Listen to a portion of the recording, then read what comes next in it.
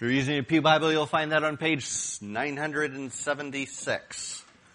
976. I'm going to open us in another word of prayer, and then we'll get going.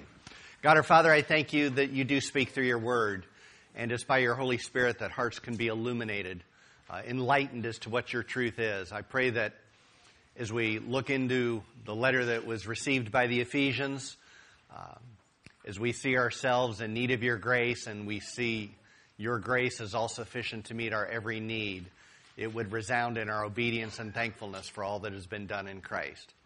I thank you for your plan of redemption set in place from before we could ever imagine. And it's in Jesus' name I pray, amen.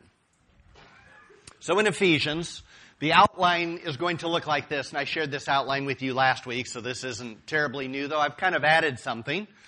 We're going to look at verses 3 to 6, 7 to 12, and then 13 to 14. In the first set of verses, we're looking at God the Father's actions. In the second set of verses, we're looking at Christ's work, Christ's actions. And the last couple of verses, we're looking at the Holy Spirit's actions or work. Those are not strict categories.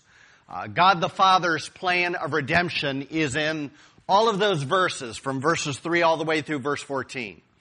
And all of those plans and purposes of God are enlivened by His Spirit, who is in all of those verses. Christ Himself became incarnate. He's the eternal Son of God, but He became a man, and so the focus is on His work while on earth and even now in heaven. So that's kind of the plan where we're going. The first set of verses is reaching all the way back into eternity past. When we speak of Christ's work, we're looking at the historical past. What was planned from before the creation of the world had to be worked out in real time and space. And so Christ, in a historical past, lived a perfect life of righteousness. He laid down His life. He was crucified. He rose again the third day. He ministered to His disciples for 40 days before ascending to the Father in heaven. And then in verses 13 and 14, it brings us right to the present because it describes the work of the Holy Spirit presently, even today. So you've got this great span of time that encompasses God's purposes of redemption. Each one of those stanzas, they're unequal. So it's not the cadence that we typically sing. You sing a stanza and it always has the same meter. In these three stanzas, there's much more devoted to the Father and the Son being described or sung or chanted than the Holy Spirit. But there are three stanzas. And each stanza ends with a refrain which is common, though not exactly alike. Each stanza ends this way. In the first case, it's to the praise of His glorious grace. Then after the focus on Christ's work, it's to the praise of His glory.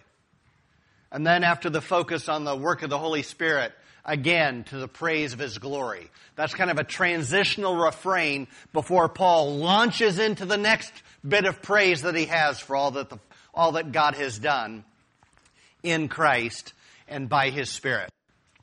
These are sometimes called, what we're talking about, are doctrines of grace. It falls under the umbrella of doctrines of grace.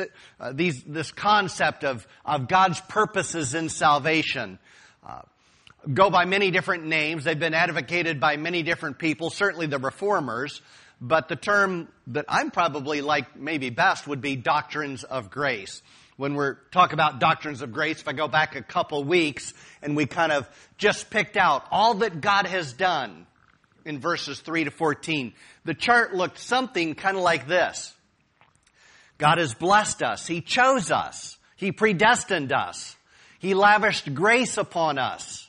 He made known to us the mystery of His will. He set forth His purpose in Christ. He works all things according to the counsel of His will. And all of that is just in one sentence. Because verses 3 to 14 are one sentence the way Paul wrote them. Doctrines of grace. Doctrines of grace it's kind of because, I don't want to speak for everybody because not everybody has the same tradition or you were raised the same way that I was raised. But typically, my experience has been, because we are by nature selfish and sin-centered, doctrines of grace initially is a bit off-putting, because I like to think that I'm the engineer of my life and my destiny. I'm the one in charge, and I'm the one calling the shots. And the more I read the Bible, the more I realize I'm not the engineer that I think I was. And the more I read the Bible, the greater God gets and the smaller I get. And I can identify with Job, maybe I should just shut my mouth, and you'll be God, and I'm not. So, doctrines of grace. There are several things you can do at this point when we talk about the doctrines of grace. The plan could be, I really don't want to hear it. I don't want to talk about these things. I will just focus on a different set of verses that suggests a different outcome. I'm just not comfortable with it. It's like I told you years ago, back in the probably late 1980s, when we lived outside of Lincoln on a farm, and we were going to a Free Methodist church, and I was teaching probably one of the first Bible studies I ever taught back in the day, and a lady came up. It was a very old congregation, and she came up and said, "I don't believe in predestination." And I'm like, well, it's in the Bible. I mean, you got to do something with it. You may not land where I land on that, but you can't just say, I don't believe in it, and say I believe the Bible, because it is a word that's there, and you got to deal with it on some level. So I think we graciously moved through that. But we don't want to just say, I don't want to talk about it and I don't want to think about it. Another thing I think we don't want to do is to say, what the Bible really means when it says that. This kind of reminds me of a story. It was kind of a family counseling situation many years ago, and somebody in the group said something kind of outlandish and kind of shocking. Now, when I'm in one of those situations, I don't act shocked, but another family member was shocked, and the other family member said, well, what they mean by that, and they kind of explained it a completely different way. And I thought, no, I think what was said the first time is what actually they meant. And it was shocking, but I think they meant it to be shocking. But the second person was so uncomfortable by that, they said, well, what they mean by that is this. And that happens sometimes with the doctrines of grace. God says something in Scripture, and it's kind of shocking, and it's a little bit off-putting.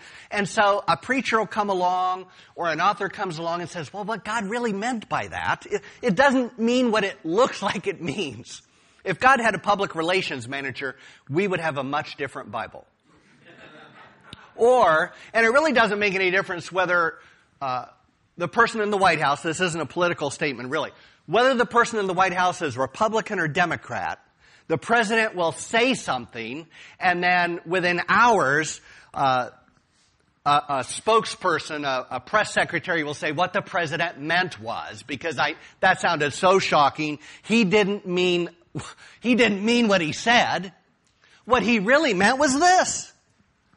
And so the Bible has a lot of shocking statements, and sometimes Christians or the churches or denominations think their job is to clean up the mess God made. Because God, you really can't possibly mean what you just... If you realize what that comes across to the likes of us, how offended we are, you never would have said it. But God doesn't need our help. And I've discovered that what God says in the Bible is there for a reason, and it probably means exactly what it says. So, the alternative is to continue to search the Scriptures, and by doing that, I do not mean when you arrive at my understanding, you've done it right.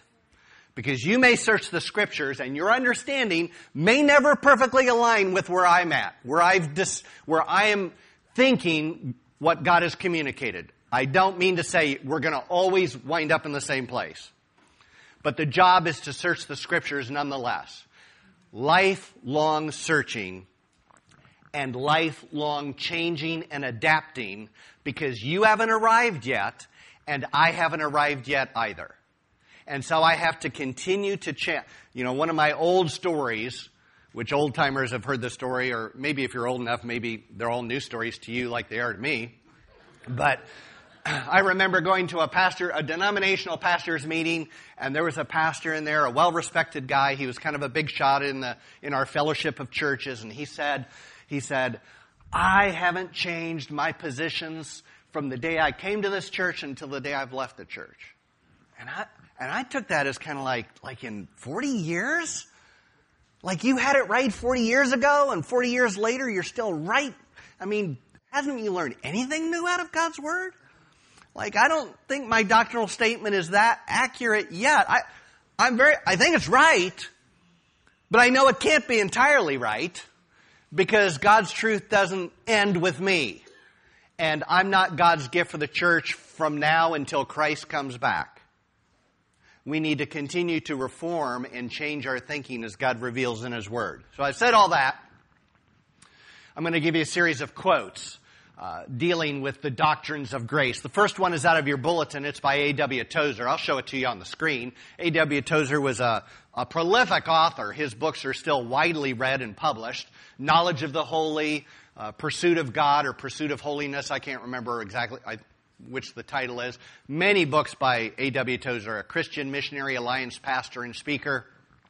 I believe he was up in the Chicago area. He wrote, "Salvation is from our side a choice.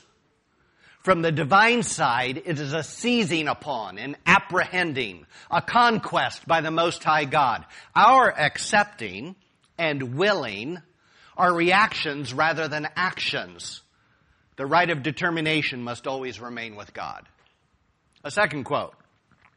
This is a man who was a contemporary. I'm sure they knew each other. Kenneth Wuest. He was a New Testament and Greek scholar. He taught up at Moody Bible Institute for many, many years. He was one of the original workers or translators that wound up being the New American Standard Bible, which is generally regarded as a very literal leaning translation. Kenneth Wuest has a series of books called Wuest's Word Studies. He was very much the Greek scholar. Kenneth Wuest said something similar to what I've already shared D.L. Moody said. Perhaps someone may read these lines who is not a Christian. Your question is, how can I know whether I am one of those whom God has chosen? The answer is simple. Put your faith in the Lord Jesus as Savior and God as Savior, and God will save you. You will find that God the Father chose you for salvation. And then how could I not use Charles Spurgeon? I could use Charles Spurgeon from now until I've run out of time. If I only had enough time to read sermons and I could pick out one quote after another quote after another quote. He is my favorite Baptist. Charles Spurgeon from London, England said this: "The only reason why anyone believes in election is because he finds it clearly taught in God's Word. No man or number of men ever originated this doctrine." And then Charles Spurgeon said in another time and place, "There are two great truths from this platform I have proclaimed for many years. The first is that salvation is free to every man that will have it. The second is that God gives salvation to a people whom He has chosen. And these truths are not in conflict with each other in the least degree." Charles Spurgeon, he gets it right so often. He was so passionate about the gospel and sinners. Come ye sinners, poor and needy. But he also understood that God gives salvation to people whom He has chosen. It really doesn't make any difference unless the Bible teaches it. And the Bible has no dissonance in the responsibility and the call of sinners to come to Christ for salvation and the fact that God chooses for salvation. Jesus said these words in Matthew chapter 11. At that time, Jesus declared, "I thank you, Father, Lord of heaven and earth, that you've hidden these things from the wise and understanding and revealed them to little children. Yes, Father, for such was your gracious will." Doctrines of grace. "All things have been handed over to me by my Father, and no one knows the Son except the Father. And no one knows the Father except the Son, and anyone to whom the Son chooses to reveal Him." You know what's missing from that quote? What's missing from what Jesus just said about the doctrines of grace is the end quotation marks. Jesus starts talking here, but I don't have quotation marks there because Jesus isn't finished talking.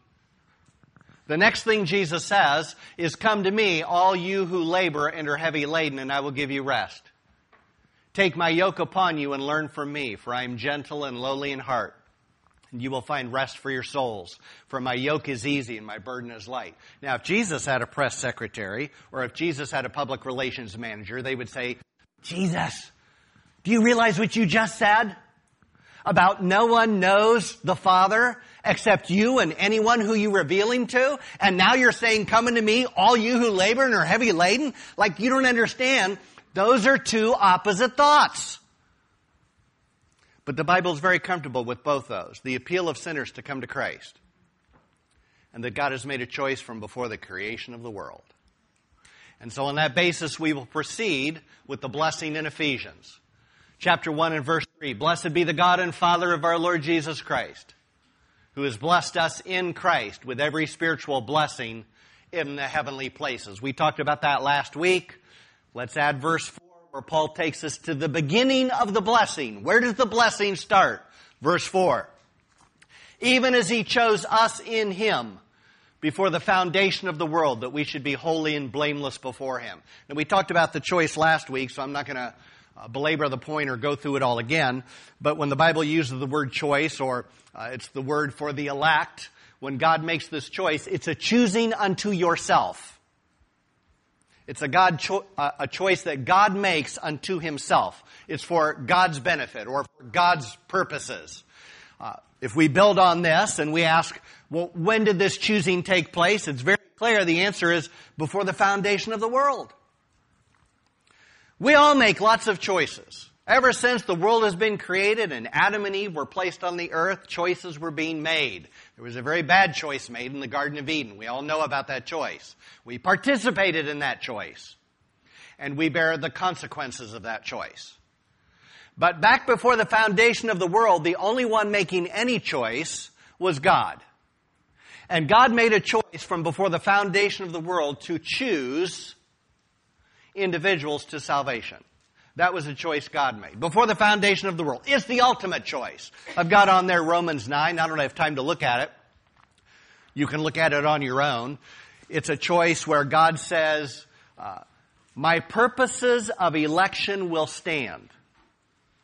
And this includes, especially in the context of Rebekah had two twin boys, Jacob and Esau. And the Lord says, Jacob I've loved and Esau I've hated. Now, I hesitate to even mention that because that probably needs a little explanation. I think when it uses the word hated there, it's a comparative word. It's similar to unless you hate brother and sister and mother and father, unless you hate them and love me more, you have no part of the kingdom of God. Jesus isn't calling upon his followers to hate their family. But by comparison, there's a world of difference. And so, with Jacob and Esau, it's revealed to Rebekah before the children were ever born. Before, it says specifically there, before they'd done either good or bad. Has nothing to do with their decisions, but so that my decision would stand, Jacob I've loved, and Esau I haven't. Esau got exactly what he wanted, and God blessed him in many physical, tangible ways. But not to receive the promise that he'd given to Abraham his grandfather and Isaac his father. There's a man named David Guzik. He's I don't know how to say his last name, but he's a pastor in Santa Barbara, California. He pastors a Calvary chapel. And his commentaries are available online. They're really nice in that they're kind of simple. Like you don't have to slog through them because there's so much written. He assembles different thoughts and quotes. It's really a nice set. If you were to look him up, I think you would benefit by him. David Guzik says this about what we're looking at.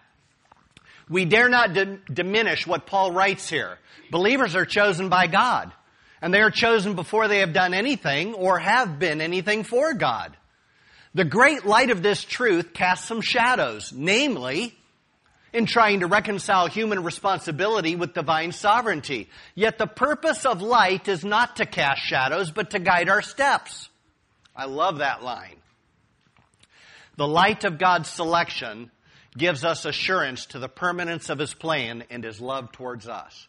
When Jesus says both those concepts in Matthew chapter 11, it's not so that we can be so confused and throw up our hands in misunderstanding, but it's actually to shed light on something about the character of God, the sin of man, and the beauty of his gospel. It's meant to shed light. So what are we, regarding God's choice, why does God make the choice that he does? It tells us at the end of verse 4? I think I lost 4. But it says that we should be holy and blameless before him. Anyone who wants to fancy themselves a Christian, fancy themselves as a sinner saved by grace and no interest or pursuit of godliness and holiness, they don't understand what salvation is. Because salvation is that we would be holy and blameless. There is a movement toward being like Christ. It's not perfect. There's ups and downs. Sometimes you take a couple steps back before you move forward again. But over a given period of time, there is a movement towards holiness, because that's what's behind God's choice. When Joseph was told that Mary was going to have a child, Joseph was told, "You will name him Jesus." Do you remember why? For he will save his people from their sins. He will save his people from their sins. Not he will save his people in their sins, but from their sins. Well, behind all this, there's an unmistakable implication and meaning that we were not holy or blameless when God chose us. So if he chose us so that we would be holy and blameless, the implication is, when the choice was made, I was not holy and I was not blameless. He didn't look and say, "Oh, there's a holy one. There's a righteous one. I will certainly choose that righteous." I wasn't that. He chose me to be that. And so behind that statement would be this: out of a fallen, rebellious, treasonous humanity, God made a gracious choice to save some. Out of a fallen, rebellious, treasonous humanity, God made a gracious choice to save some. In Ephesians chapter 2, verses 1 to 5, what it looks like is he overcomes the state of death with life. We'll get to Ephesians chapter 2 eventually. And in Ephesians 2, we find out I was dead in trespasses and sins. But because of God's choice, made from before the creation of the world, because of God's choice, he overcame my death and gave me life. In chapter 4, he had to overcome my darkened thinking and my hardness of heart. Romans puts it this way: he had to overcome my ungodliness and my suppression of the truth. And then a couple verses later, he had to overcome futile thinking and darkened hearts. If salvation is only us doing something, irrespective of what God has done, there's no chance anyone enters the kingdom of heaven. Because I'm dead in trespasses and sin. My thinking is darkened. My understanding is darkened. I've got a hardened heart. I'm committed to ungodliness. I suppress the truth. My thinking is futile and my heart is darkened again. So God had to make a choice to overcome all of that, not for every sinner of the world, but for some, by grace. Doctrines of grace. Paul continues to unfold God's blessing in Christ. Verse 5 and the end of verse 4, I really do think goes best with verse 5. So it says, "In love, he predestined us for adoption to himself as sons through Jesus Christ, according to the purpose of his will."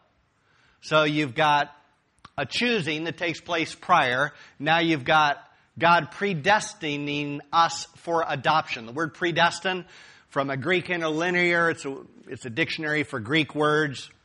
The verb is composed of the preposition pro, which means before, and the verb, we get our word horizon from the verb, which means to set a boundary.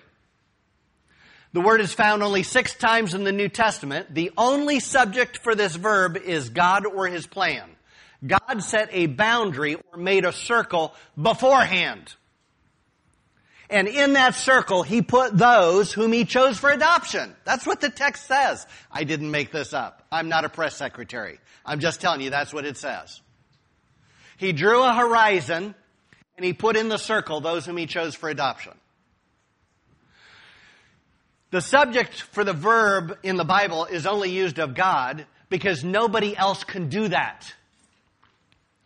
The Bible tells me, James warns, you make plans about what you're going to do and how you're going to sell and where you're going to travel. But you really don't know that. It's only if the Lord wills. God's the only one that can do this. He can set a boundary. He can say, this is what's going to happen because He's God. So the verb is only used of God. The predestination is for adoption as sons. That's a relational term. This is a very relational concept. Now, you may not be tracking with me. You may be struggling with what I'm saying. The doctrines of grace, I don't know how new they are to you or not new to you.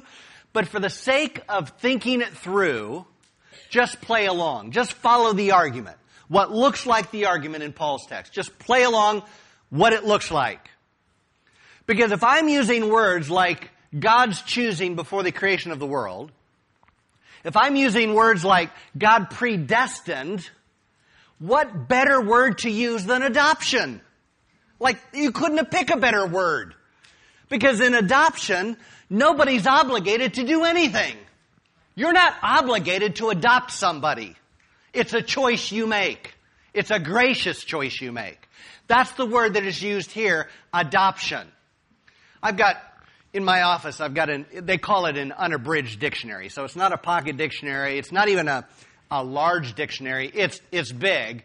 There's really, I don't think, any such thing as unabridged because there's too many words. But by comparison, it's called unabridged. All the words are in there. It's from 1967. If I look up the word adoption in there, the number one definition is a good one. It's to choose for or take to oneself. Make one's own by selection or assent. That's what God did. He chose to take for Himself. That's what the word He chose. That's what the word means. You choose for yourself. Well, at home, I've also got an unabridged dictionary. It's 2 volumes. So it's bigger than the one I have in my office. It's half of the alphabet here, the other half there. I looked it up in that dictionary, which was from 1927, so it goes back almost 100 years. Their definition is this: to take a person into a particular relationship as an heir, friend, or citizen, especially to take as one's own child. That's exactly what God did. He adopted me as a son. Now, our understanding of adoption in our culture isn't exactly like the way the Bible uses it. And the big difference is, in our culture, and most cultures of the world, when you adopt based upon character traits that you prefer. I want a child with blonde hair, or I want a child with dark hair, or I want a boy, or I want a girl, or I like the way this child smiles at me every time I look.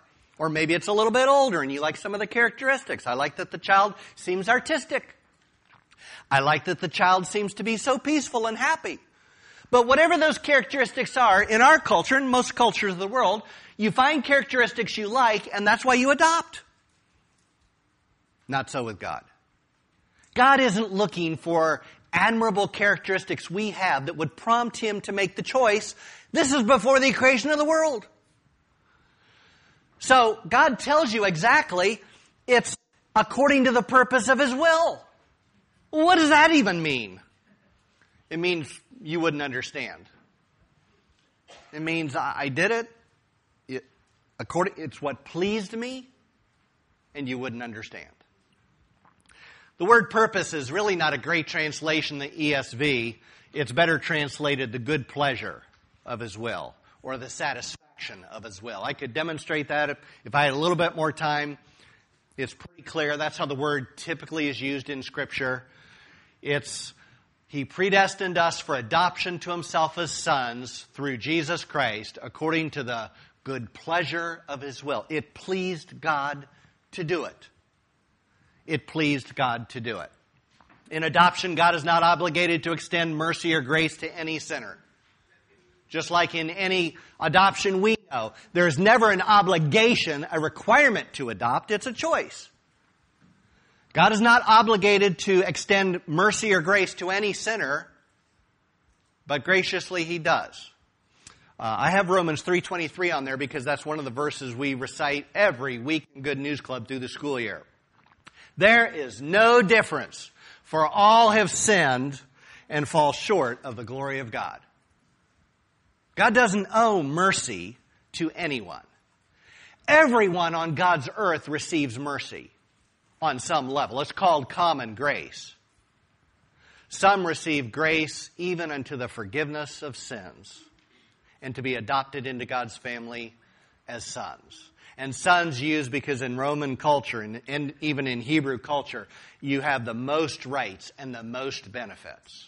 It's not downplaying women at all. It's saying they have all the rights that a son would have because they're adopted as sons. Paul would say, that's my story. Paul didn't say, we're learning about him in Acts. He's been introduced in Acts.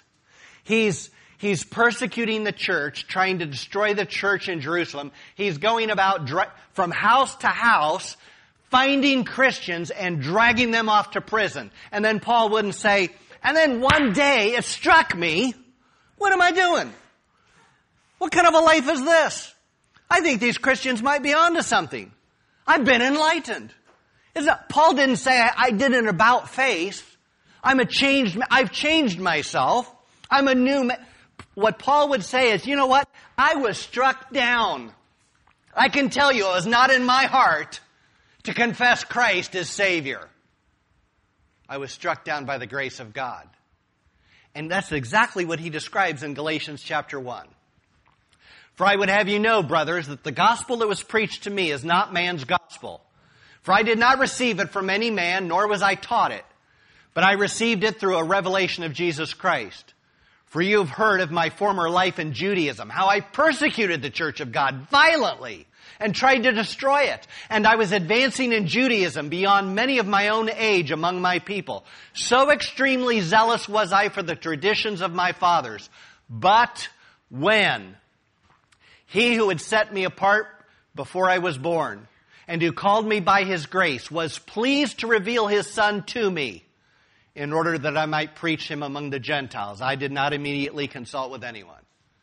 Paul would say, you know what changed my life? God had made a choice from before I ever understood, before the foundation of the world, and God had drawn a circle and said, He's in this adoptive circle. He's going to be one of mine. And when the time came, that's what happened on that Damascus road. That's unusual in that God doesn't normally strike down people on a road by a vision from heaven. But in a sense, that's every salvation story. The reason why I think if we were to really compare notes, most of us would say, I would say, I can't tell you how many times I heard the gospel until there was one day where all of a sudden it struck me and it made sense and I realized I needed to confess Christ as Lord and Savior. What was it? Was I especially bright that day? Or was it the grace of God struck me down and said, now is your day, Cliff. Now is your day to repent of your sin and turn and look to Christ as your only hope and Savior. J.I. Packer died in 2020, one of God's gifts to the church. He wrote a book. I've got one of these original copies. 1973 is when it was copyrighted. When I was in college the first go around, second time I was in college with Terry, we actually made it through.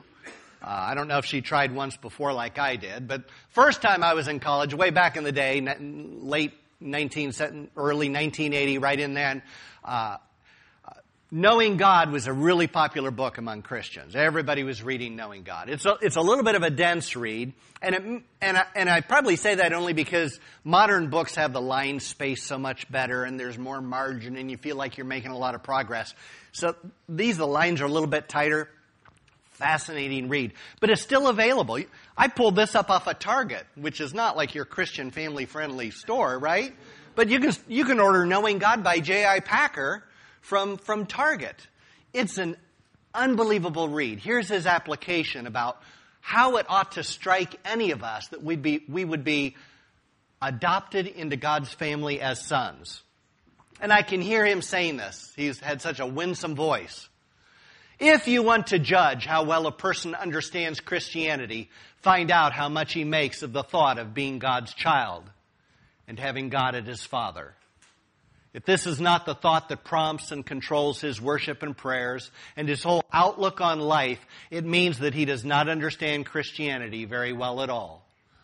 For everything that Christ taught, everything that makes the New Testament new and better than the Old, everything that is distinctively Christian as opposed to merely Jewish, is summed up in the knowledge of the fatherhood of God. Father is the Christian name for God. You know, there's a lot of things I enjoy in life. I like playing ultimate frisbee outside. I like bicycling a few times a week.